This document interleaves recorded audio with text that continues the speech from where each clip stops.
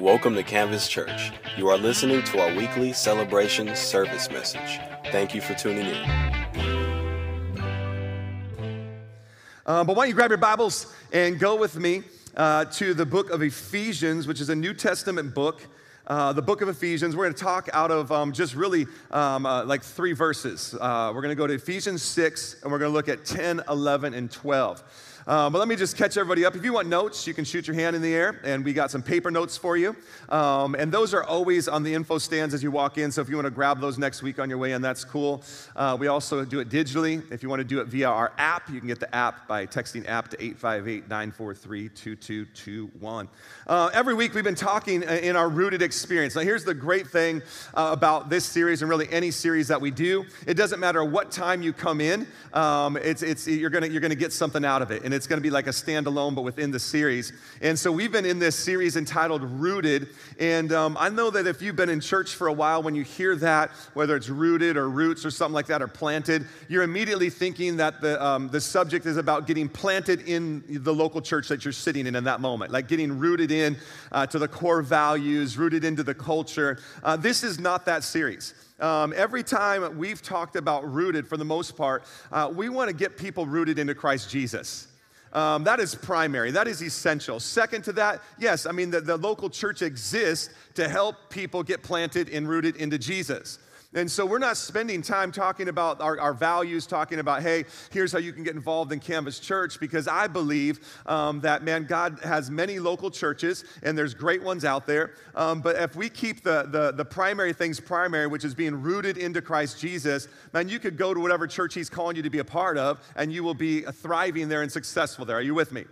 And so we've been talking about being rooted in Christ. The Bible teaches us that we need to be grafted into Christ, that He is the vine and we are the branches. And so what we've been doing through this Rooted series is simply this. We've been going back to the basic rhythms of discipleship and what it means to be a follower of Christ Jesus. That's it. That's simple. We're getting back to those rhythms. What are some of those rhythms we talked about, man? So, man, therefore, prayer is essential.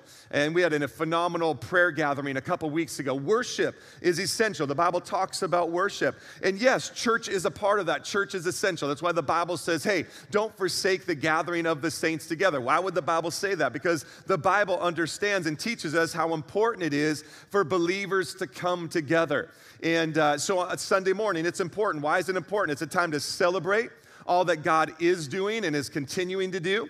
It's a place for us to come together and challenge one another in the faith and make sure that we're walking in faith and walking in accordance to the Word of God and the plan that He has individually for us, but also corporately for us. And so, yes, church is important, and you should be a part of that. And so we've been talking about getting back into these rhythms, doing your devotions daily in the Word, sharing your faith actively with people, and that isn't like what we're learning, and that's not something, okay, I set some time aside and I'm going to go share my faith.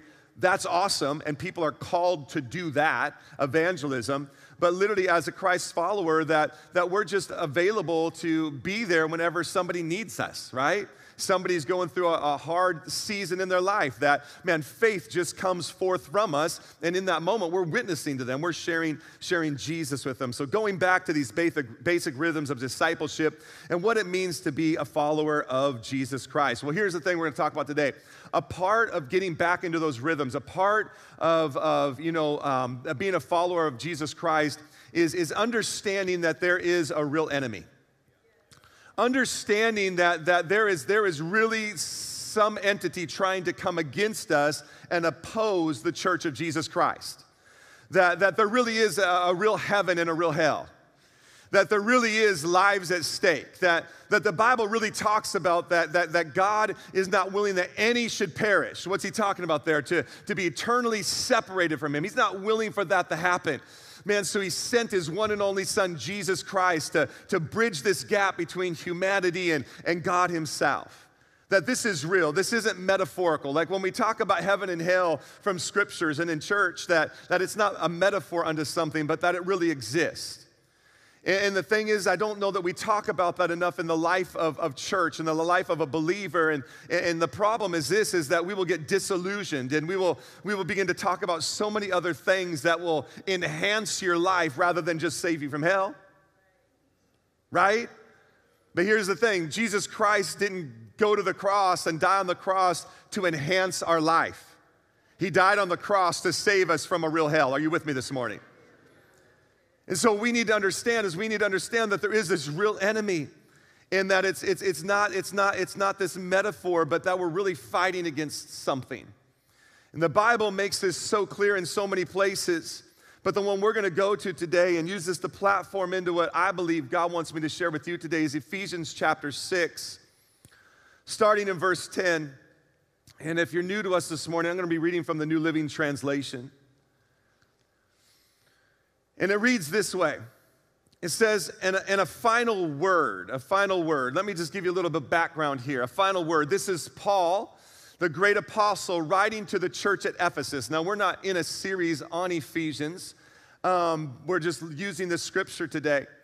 But this is Paul writing to the church at Ephesus. And what's different about this writing than a lot of other Paul's writings, Paul typically wrote to address an issue within the church, to address some moral issue or how they were worshiping, how this needed to be done and that needed to be done. Ephesians is completely different. Ephesians, Paul writes it to the church at Ephesus to expand their thinking and their horizons to understand how vast the grace of God is and how big his presence is, and to get them to understand that there is a spiritual war happening, okay? So that's what he's writing about. The first 3 chapters are all writing about how who God is and how great he is and how awesome he is. And then the last 3 are kind of breaking it down now because of that, because you understand that there really is a real God and he really has a great plan for your life and that this isn't metaphorical, this is real, this is how we ought to live. Are you with me? He begins to talk about this spiritual battle. Ephesians chapter 6, verse 10, a final word then, and he's in the final chapter of Ephesians. A final word. Be strong in the Lord and in his mighty power. Be strong in that. Put on the full armor of God. Put on God's armor. Now, we're not going to get into that in our groups. We're going to break that down a little more and talk about that. But put on. There's a battle out there. I want to get this final word to you. You need to be strong in him and in his mighty power. So put on all God's armor. Why? So that you'll be able to stand firm against all the strategies of the devil. Did you just hear that? There is a real enemy, and he's got a real plan for your life, just as God has a plan for your life.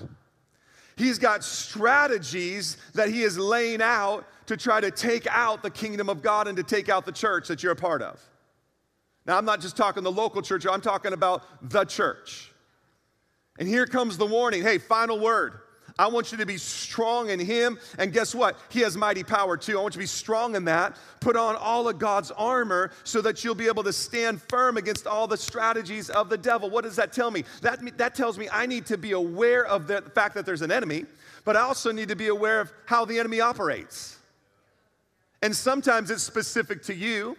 But I'm telling you, you're going to see it today. There is a strategy against the church, the saints. Understand this. Why? Verse 12. For we are not fighting against flesh and blood enemies, but against evil rulers and authorities of the unseen world. Man, this gets kind of freaky. Right? Like if you are just new to church and Christianity, you're reading this here right now, and I'm out. Like, what is going on? But this is the Bible. We're not fighting against flesh and blood enemies. What does that tell us? That means our battle isn't against brothers and sisters in Christ or even other people that haven't come into the kingdom of God. We're not fighting one another. We're not fighting flesh and blood. No, where's our battle at? It says it right here. Man, it's against this spiritual thing, against evil rulers and authorities of the unseen world, against mighty powers in the dark world, and against evil spirits in heavenly places. Now, I'm going to pray in just a moment. We're going to get into this, but before we do, here's the thing. We can read that, and let's be honest. We can read about this spiritual warfare and these dark powers, and that can get a little scary. It can kind of seem a little heavy, right? Seems kind of big. It kind of seems like, whoa, man. But here's what you need to understand. You need to understand that although there is a spiritual battle, I mean, it would be so great if the enemy just showed up and revealed himself. Right? Like, how many of you guys remember shows way back in the day when there would be like a little devil and a little angel sitting on the shoulder and they're talking back and forth? Anybody remember? I mean, some of you younger people, you're like, I have no idea what you're talking about. But back in the day, they would show like there was this evil spirit and it was the devil all dressed in red with a pitchfork and horns, right? And then there's this little angel and they're whispering back and forth trying to get this person to do something. Man, it would be so great if the enemy actually showed up in a red spandex. Come on, somebody. Right? And just had like horns and a pitchfork. You'd be like, yeah, I see it. I see it. You're not going to fool me. Here's the thing, though. He don't come like that. Matter of fact, Song of Solomon, which is a great book of the Bible, if you really understand it, it's an awesome book of the Bible, especially if you're married. Praise Jesus. It paints this picture of this whole relationship, right, between a man and a woman, and it gets pretty heated at times. But in here, the writer uses this analogy of a fox that comes to destroy things. You ever heard the term sly as a fox, right? And he uses this analogy because it was a natural picture of what took place, and he used it within an analogy of how the enemy can come and destroy a relationship. I want to look at that real quickly. And it's Solomon 2, Song of Solomon 2, verse 15. And the writer says this, the writer says, catch all the foxes. And that's not like, anyway. This is real, it's a fox. Catch all the foxes. It says this, those little foxes. This is why. Before they ruin the vineyard of love, because that's in the context of Song of Solomon, for the grapevines are blossoming. So here's the context of Song of Solomon. He's writing about relationship, but he uses a very natural analogy that people would understand at the time. They understood that, oh yeah, man, the vineyards, you know what destroys the vineyards? It's not like some hell that comes and destroys. It's not like a heavy rain. It's not the scorching sun. It's not these blatant things that we can see. What ruins the vineyards back then were these little foxes that would creep in, and they're so sly and so little, and you don't see them coming, and all of a sudden they're there, and they're eating stuff and ruining stuff, and then pretty soon the whole vineyard's destroyed. That's the analogy. And so he says, hey, catch those little foxes, those little things that you don't see coming in that eventually destroy everything we've been working for. Matter of fact, Jesus uses this same thought and this same analogy. I'd never really seen it before. And he calls Herod Antipas a fox. Did you know that? Yeah, me neither, until I was studying this week. I was like, wow, what is that all about? He's using the same analogy that was used in Song of Solomon when he talks about Herod. Why? Because a fox is an analogy of something sly and will come in and ruin what great things are being done. And so in Luke 13, 31 through 32, it says, at that time, some of the Pharisees said to him, Jesus said, get away from here if you want to live. Herod Antipas wants to kill you. Okay, but listen to what Jesus replied, go tell that fox. What's he saying? Go tell that thing that's trying to creep in, that little sly thing that's trying to destroy the work that I'm at. Go tell that fox that I will keep on casting out demons and healing people today and tomorrow, and the third day I will accomplish all my purpose. So, with that understanding, I want to read Ephesians chapter 6 again. Because I think we can read Ephesians chapter 6 and think on this mega scale. These big things that are trying to come and destroy. So think with me now. Ephesians chapter 6, verse 10. A final word. Be strong in the Lord and in his mighty power.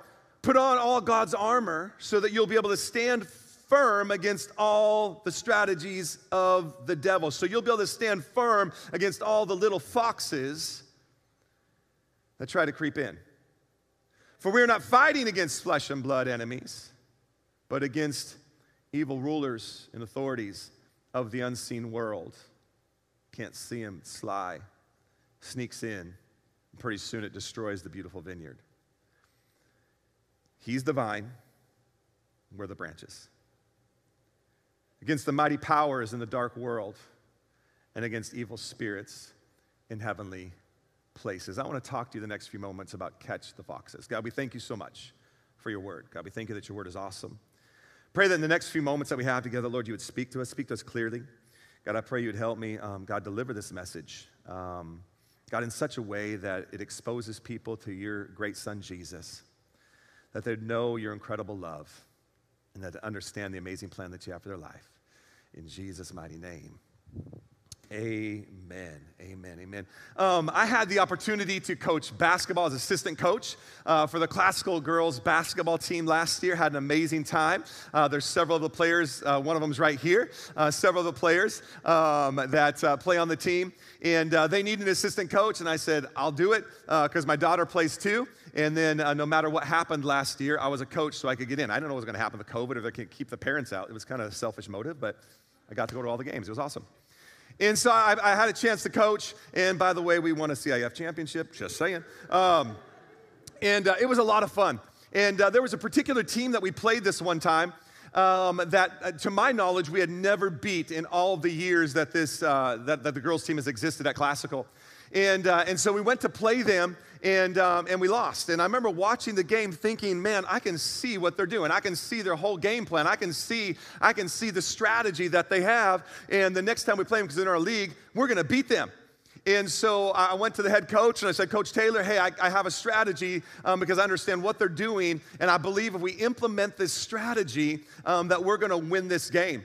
And so one of our highest scoring players was hurt and injured, wasn't able to play, but we implemented this strategy. And when we implemented this strategy, here it was called a 32. It was a triangle and two defense. And because their strategy was so simple, they basically had two players that could play, and that was about it. I'm not going to mention the name of the school because I don't want to insult them, but that was it. And so we took our two top defenders and put them on these two girls, and the rest just stayed in a triangle in the center of the key, and they couldn't run their play. It was awesome. Matter of fact, I kid you not, and I feel a little bad saying this because I actually know the player on the other team, and she's awesome. But they got so frustrated that at one point, the girl literally curled up in a fetal position and cried on the floor. I know, I felt bad about it. That wasn't our intent. I know some of you are looking like, you're a pastor. I didn't tell the girls to cause her to cry, but that is a true story. That really happened. And what did we do? Here's what we did. We understood that literally the strategy wasn't this big mega thing, but it was just this little two-man game at the top, and if we could shut down that little two-man game, we were going to be victorious. And man, we implemented that thing like it was beautiful the way it worked, and sure enough, we beat the team by 12, never beat them before. What was taking place? What was taking place is we weren't trying to fight on this big scale. We looked at it and said, hey, here's what they're doing, here's what's working, here's what's happening, and if we can stop that, then guess what? We can win this game. I believe that same principle is true when it comes to our spiritual walk. I believe that same principle is true when it comes to what's going on within the church right now. I believe there are so many things that are happening in our world that we as the church, we need to get focused on the way the enemy is attacking, because if not, we're going to spend so much energy and so much focus on these other things that aren't really doing much, but we're spending so much focus and so much energy on there that the enemy is over here winning with these little sly foxes that are creeping in. And we have to understand the enemy. We have to understand the tactics that he's employing. We have to understand what he's doing. And I know that it can seem when I read a verse out of Ephesians that, oh man, there's a spiritual war, there's this thing happening, that we can get withdrawn a little bit and be like, how can I fight against that? Well, I'm going to show you how you can today. I'm going to show you what I believe are two of the great ways the enemy is coming at us today. We've got to understand our enemy. Let me just simply break down Ephesians 6, 10 through 12. What's it saying? Do not become focused on the flesh. That the battle you're in is not the argument you're having with the other person. The battle you're in is not the tension that between you and your spouse. It's not flesh and blood. The battle you're in isn't that pastor doesn't love me. Come on, somebody. The battle you're in isn't the misunderstanding you had with that other individual. It's not flesh and blood. The battle you're in is not against your governor. Oh, we got quiet on that one. It's not the battle. And I think sometimes we spend so much time as Christ's followers, we're supposed to live a completely different lifestyle than the rest of the world, that we're just sitting here fighting this thing and arguments and disagreements and confusions and all this stuff, and we're just having it out, and there's this big battle in the spiritual world that's being won by the enemy. So how does he creep in? We're gonna look at this a little bit. So here it says, hey, Ephesians chapter 6, verse 10 12. Hey, it's not flesh. You don't focus there. It's not people. It's not governments. And then it simply says there's something greater at work. It is spiritual. Behind what you can see, there's something spiritual taking place. Are you with me? So there's this battle going on. So here's the thing, John 10:10.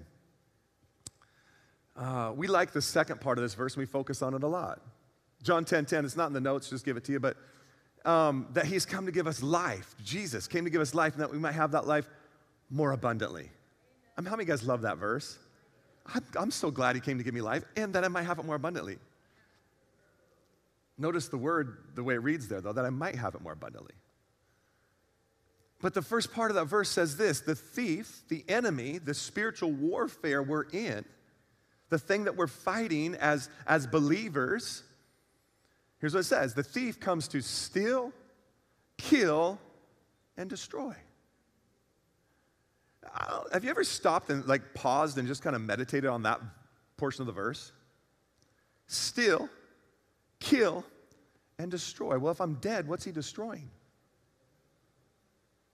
I've always read it through this lens, and you can read it through whatever, but I believe he comes to steal the identity we have in Christ Jesus.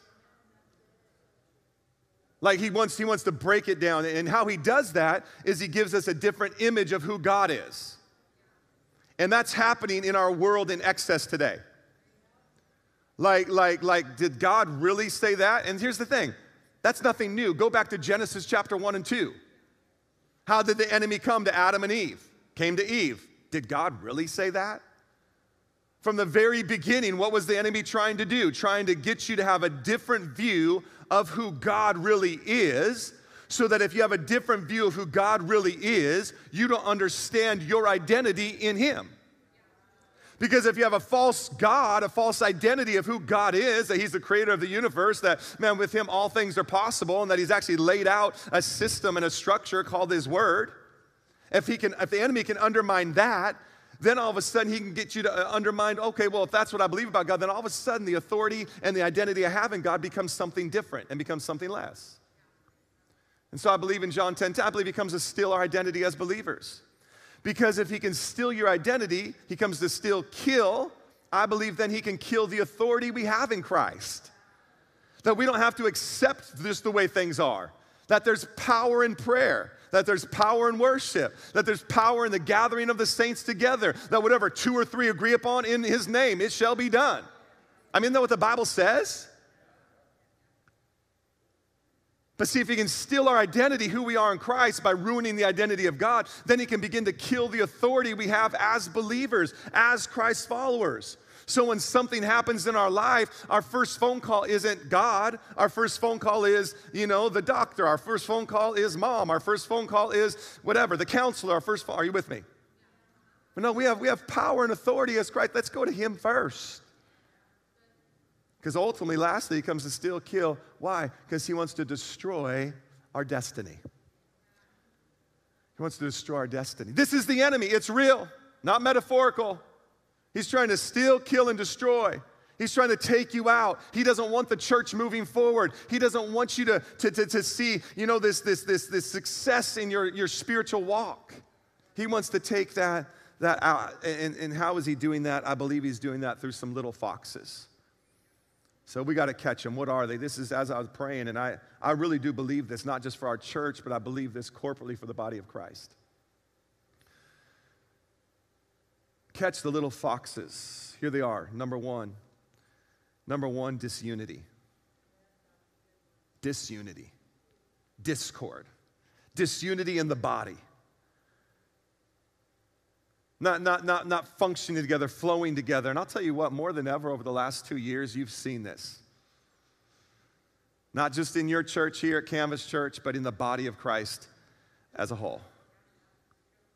We've focused on the minors and forgot about the majors. I'm just going to say it. Your political stance is a minor. What you think about the virus is a minor. What you think about mask mandates is a minor. But yet we've been so focused there that what it's done is it's caused discord and disunity in the body of Christ. That's just naming a few.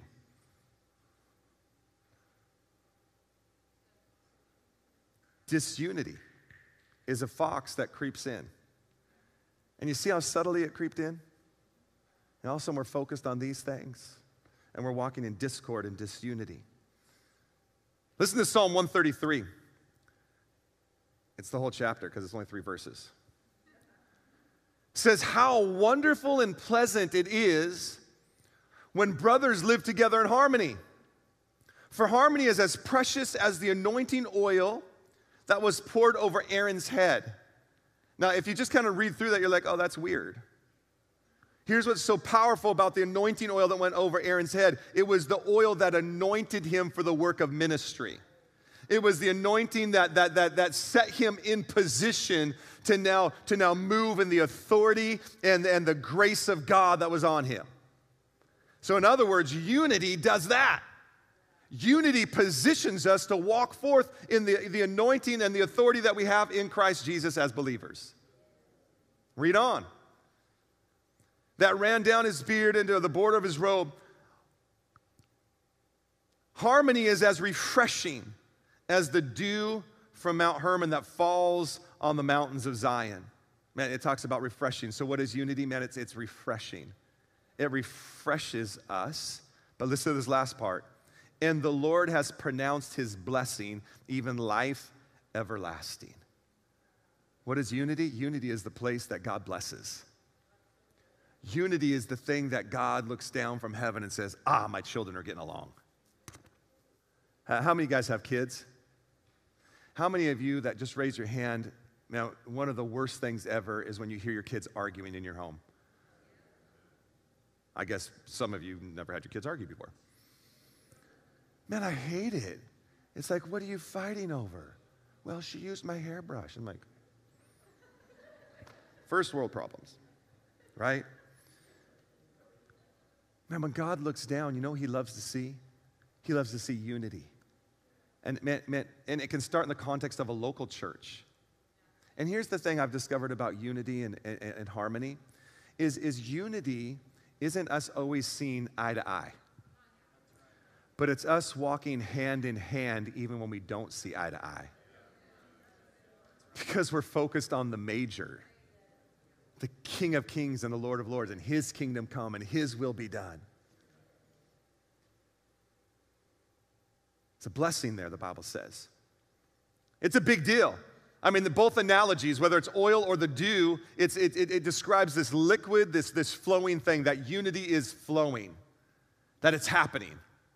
I mean, unity is so crucial that just 11 chapters into the Bible, Genesis chapter 11, some of you heard me talk about this before. I love this passage.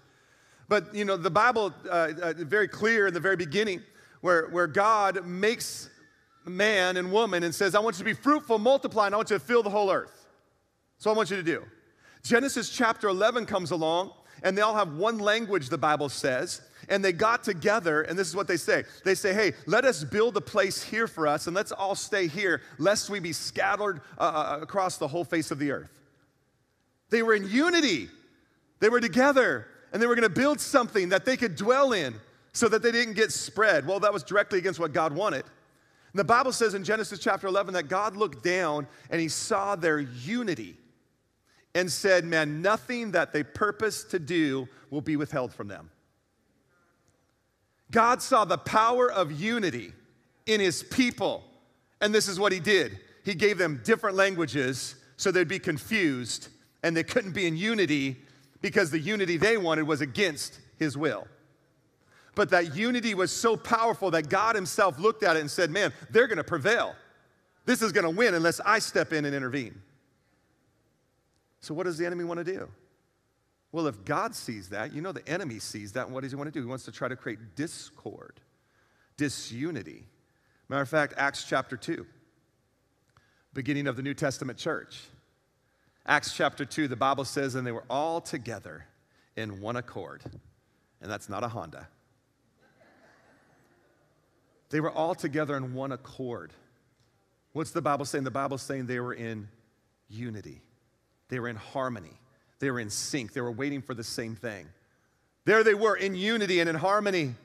And then the outpouring of the Holy Spirit came. It was in that place, in that moment, as they waited together in what? The Bible says in one accord. It could have just said they were all together in one place. It doesn't. It says they were all together in one place and they had unity. Because let's be honest, you could be sitting in this room, we're all together in one place, but you could be looking across the room offended at somebody. Is that getting too real? But this says they were in one place in one accord. They were in unity. I can't pronounce the actual word, so I won't even try. And I don't think it's on the note, but I want you to hear this. This is the way the Strong's breaks it down, this study tool. It says it's a compound of two words, this word accord. It's a compound of two words meaning rush along, which is the word picture there is like a river. Rush along in unison. The image is almost musical. A number of notes are sounded, which while different, harmonize in pitch and tone as the instruments of a great concert under the direction of a concert master. So the Holy Spirit blends together the lives of members of Christ's church. You ever been someplace and two instruments are playing different? That would never happen here, but maybe at another church you visited sometime. And they're like playing different, like the wrong, and it's like, something doesn't sound right. Right? You're just like, I mean, you don't even have to be musical, and you're like, pretty sure that's not right. Anybody ever been there? Somewhere else at a different church? Right? And you're just like, oh, that just doesn't, well, what does that do? It's just like, ooh, they need to, maybe they should just stop and start over. Ain't nothing wrong with that, right? See, when God looks down and his children are in unity, that's what he's like. He's like, you should probably just stop and start over. This doesn't sound right. Doesn't look right. The enemy wants to come and wants to do that. Wants to disrupt the unity. How does he do it? Through offense? Get offended at somebody? We're going to go a little bit over. Is that okay? How many guys give me 10 more minutes? 10, 20, 30, 40, 50. Works every time. 60. I got 60 minutes. Awesome. Through offense. Listen, the Bible makes it very clear that offenses are going to come. It's going to happen. But the Bible is also very clear on how you deal with offense. Matthew chapter 18. Matthew chapter 18, write that down, not in your notes, I don't think, but just write it down, go read it. Because nowhere in there does Matthew 18 say, hey, when someone offends you, you should blog about it. When someone offends you, man, you should snap a picture and throw it on Instagram and talk about it. When someone offends you, whatever. Like, no, it doesn't say that. It also doesn't say, hey, when somebody offends you, you should go talk to some other people in the church about it just to make sure that your offense is validated. Is that getting too real now? Doesn't say you should circulate material about this offense that other people read and are like, oh yeah, that reads well, you should go and talk to them about that. Yeah. See, I've talked to people. Hey, I'm offended at somebody. And I just want, hey, so this is what happened, and this is what took place, and I want to share it with them. Can I just kind of share with you what I want to share with them? And did you know that's completely unbiblical? Well, I'm just seeking counsel. No, you're seeking validation in your offense, and you're wrong, and you're in sin. Ooh, it got quiet. You're not seeking wisdom. You're not seeking understanding. If we really want to be real, we're seeking someone to validate the offense we have so that we can feel better about it because they meant to do it. They meant to hurt me, which we can talk about that in just a minute. No, you know what Matthew chapter 18 says? Matthew 18 says this, hey, if you're offended, if there's an offense between you and another brother or sister, you go to that person and that person only. And you bring it up and you talk about it. And then it says if it can't be dealt with, then you can go get somebody else. 1 or 2, it says. Not a whole tribe. Not your whole friend group. Not your whole family. 1 or 2. Is anybody getting anything out of this today? Am I the only one just that God's dealing with in this? Or is some of you wondering why I'm so passionate about it? Because God's dealing with me about it. You don't get a whole tribe involved. You just 1 or 2 and just say, hey, here's what I've already went to them. I've talked with them. We tried to deal with it. It's not resolved. And here's the goal of bringing the other 2. You don't even have to share the context with them of what it is. The goal of bringing the one or the other 2 are arbiters that sit there and listen to make sure you're sharing in the right heart and that they're receiving it. And if they don't, they can step in and say, no, here's what's being said. This is what they're talking about. It's not you go and share with the other 1 or 2, well, this is what they did, and this is what, and get them on your side. We're one body. Are you with me? And then you bring them and they say, can you listen to our conversation in love? Because our heart is not to be right. Our heart is to be heard and understood and that God's kingdom would prevail. Right? Here's the thing, though. I think a couple of things. Just on a real practical side. Some of us want to be right. And you're so convinced that you are right that there's no opening your eyes to the fact that you could be wrong. And if you go with that, you might as well wait until Jesus deals with something deeper in your life. But the other thing is we go too oftentimes with the thought that this person is evil and they meant to do that. What if we flipped that and said, you know what, they're a child of God, and no one God created would do that intentionally. Now, I'll be honest with you, are there people out there? Sure. But they're the one-offs. They're not the norm. I think most people aren't getting up in the morning thinking, who can I tick off today?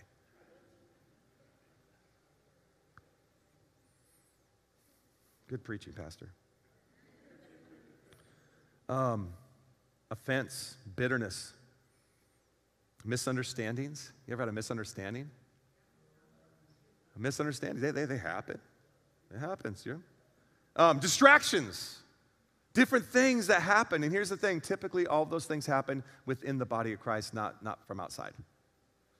Why he's trying to come and cause discord and disunity. Let me give you a verse, Romans 12:18. What does it say? It says, you do what you can do. You can't control others. It says, it talks about whatever is on you, live at peace with one another. As much as it is up to you, live at peace with one another. So I need to walk in forgiveness, but I also need to walk in repentance. Repentance is the harder one, right? Forgiveness, oh yeah, you did offend me. I forgive you. Thanks for asking, jerk. Repentance, that's the tougher one, right? When you need to go. Are you with me today? Let's worship team, come on up so we can get this thing wrapped up. Number 2, what's the other little fox? Did you get that? The first one, unity, disunity. What's the other one? Here it is, routine. Routine. What? Yeah, it's just a little fox. Routine.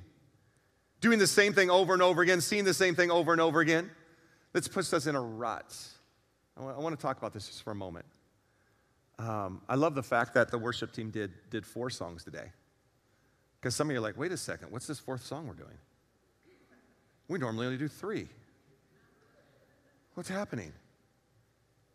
We got you out of a rut, right? Routine. A.W. Tozer wrote this. Says our greatest enemy is not liberalism or government.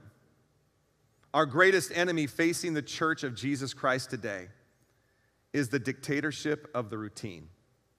When the routine becomes Lord in the life of the church, programs are organized and the prevailing conditions are accepted as normal. Anyone can predict next Sunday's service and what will happen. 3 songs. Someone will get up, do a transition. It'll be an encouraging moment, uplifting. We'll clap. We'll slap high fives. Then pastor will get up and preach for about 35 minutes. If he goes over, he'll ask, hey, who will give me 10 more minutes? People will raise their hands. He will count them and add an hour. Band will come up at the end, flow nicely behind the pastor. Right? Anyone can predict next Sunday's service and what will happen. This seems to be the most deadly threat in the church today when we come to the place where everything can be predicted and nobody expects anything unusual from God. We're in a rut. The routine dictates, and we can all tell what will happen next Sunday, but what will occur next month? And if things don't improve, what will take place next year? Then we have reached a place where what has been determines what is, and what is determines what will be. Routine, routine, routine. And we get to this place where we're not even coming expecting something unusual from God. We come walking in through the doors of the church. I'm going to check my kids in and I'm going to say hi to a few people. There's the orange tent. It's in the same place every time. Now listen to me, there are some things good about routine. Brush your teeth. But when it comes to God, we can get stuck in a rut. We can get stuck in a routine to where we show up on a Sunday and we know exactly how many songs we're gonna do, and we even hope they do that song because I really like that song. Sometimes we can even look at the worship team and know by the worship team, oh, I know what songs they're gonna do. This is gonna happen, that's gonna happen. And we get stuck in a rut to where we're not even believing God for the impossible. We're not even believing God for what God can do. We're just walking in, going through this routine. You know why the Bible uses the idea of sheep to describe his people? Because sheep aren't the brightest. And the reason a shepherd always has to lead them is because sheep are notorious for following the same path every single day. And the reason the Bible says he's got to take us to green pastures and lead us to waters is because the sheep will stay in that same place, that same place, that same place until the whole entire field is ate, and then it'll stay there, starve, and die because they're creatures of routine. And I believe one of the greatest attacks, one of those foxes that's coming, is we just get caught up in this routine where we stop believing in a God that can do anything. We stop believing in a God who can heal. We stop believing in a God who can touch somebody from cancer, who can restore a broken marriage, who can literally open blind eyes, who, if we dare believe, can actually raise somebody from the dead. Pastor, you went too far on that one. That's a little bit outside of my routine. It's a little bit outside of my rut. We had a prayer time a couple Saturday nights ago, and I was sitting right here, and I was leading our church, many of you are here, in prayer. And it came to this section on prayer where it's like, hey, let's pray, God, give us today our daily bread. And so I prayed for my family for provision. And then I started praying for the church for provision. I was sitting right there and I was praying. And if those don't know, we bought this building a couple years back. We owe about $3.1 million on it. And we're in the middle of trying to refinance to get a better rate and free up more funds for the kingdom. And I was sitting here and I was praying, God, let a bank refinance it. Let a bank refinance. Let a bank refinance. And it wasn't audible, but I felt like the Holy Spirit whispered to me and says, is that really what you want? I'm like, yes, I would love to have this refinanced. So I started praying again, and I felt like he said to me again, Ben, is that really what you want? And I stopped and I said, no, that's not what I want. He said, what do you want? And I said, I want $4 million so we can pay the debt totally off, and have money in the bank and do ministry. And I felt like he said, then why are you praying for something you don't need me to do? A bank can refinance you. You don't need to pray for a bank to refinance you. Why are you wasting your breath for what's already possible? Why not start believing God for something that's impossible? Why are you praying and asking God, lead me to the right doctor so they can help me with this? Why don't you look to God and say, God, can you just heal me of it? Can you just cure me of it? Why are we going to a counselor hoping they can counsel you out of something? Listen, I believe in doctors and I believe in counselors, but I believe in the power of the risen Christ to do the impossible in my life, to do what no bank can do, no doctor can do, no counselor can do, no friend can do.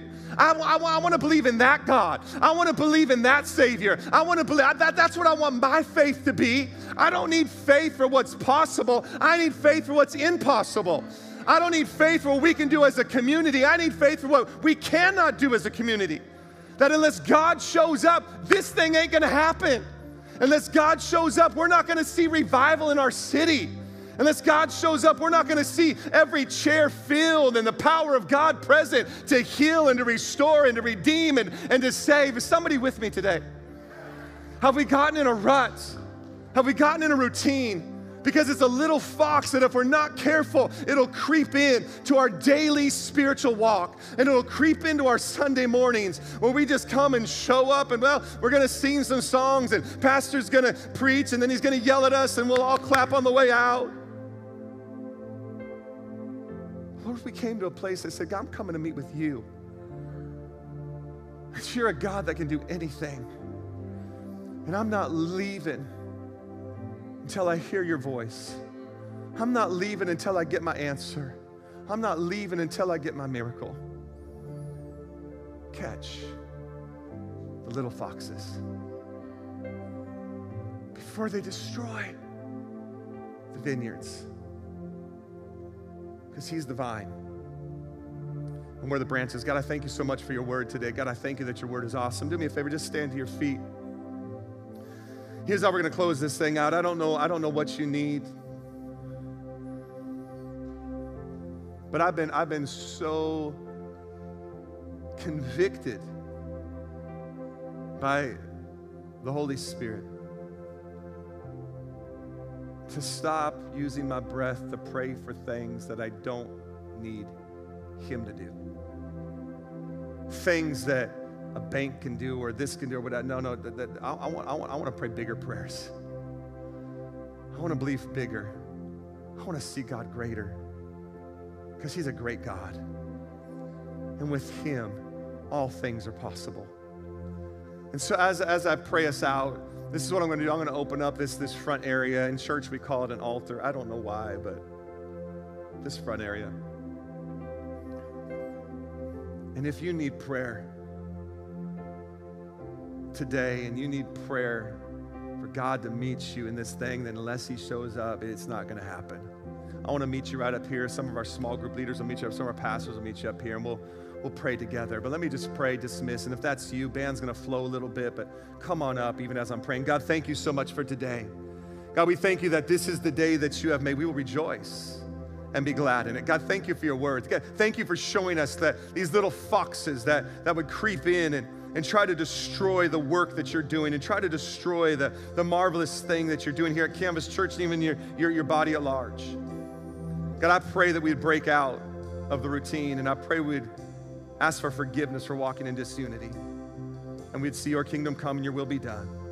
In Jesus' mighty name, amen. Hey, if you need prayer, I'm going to be up here. I'd love to pray for you. God bless you. Thank you so much for being here today. Let's get out of the routine together. Let's come next week.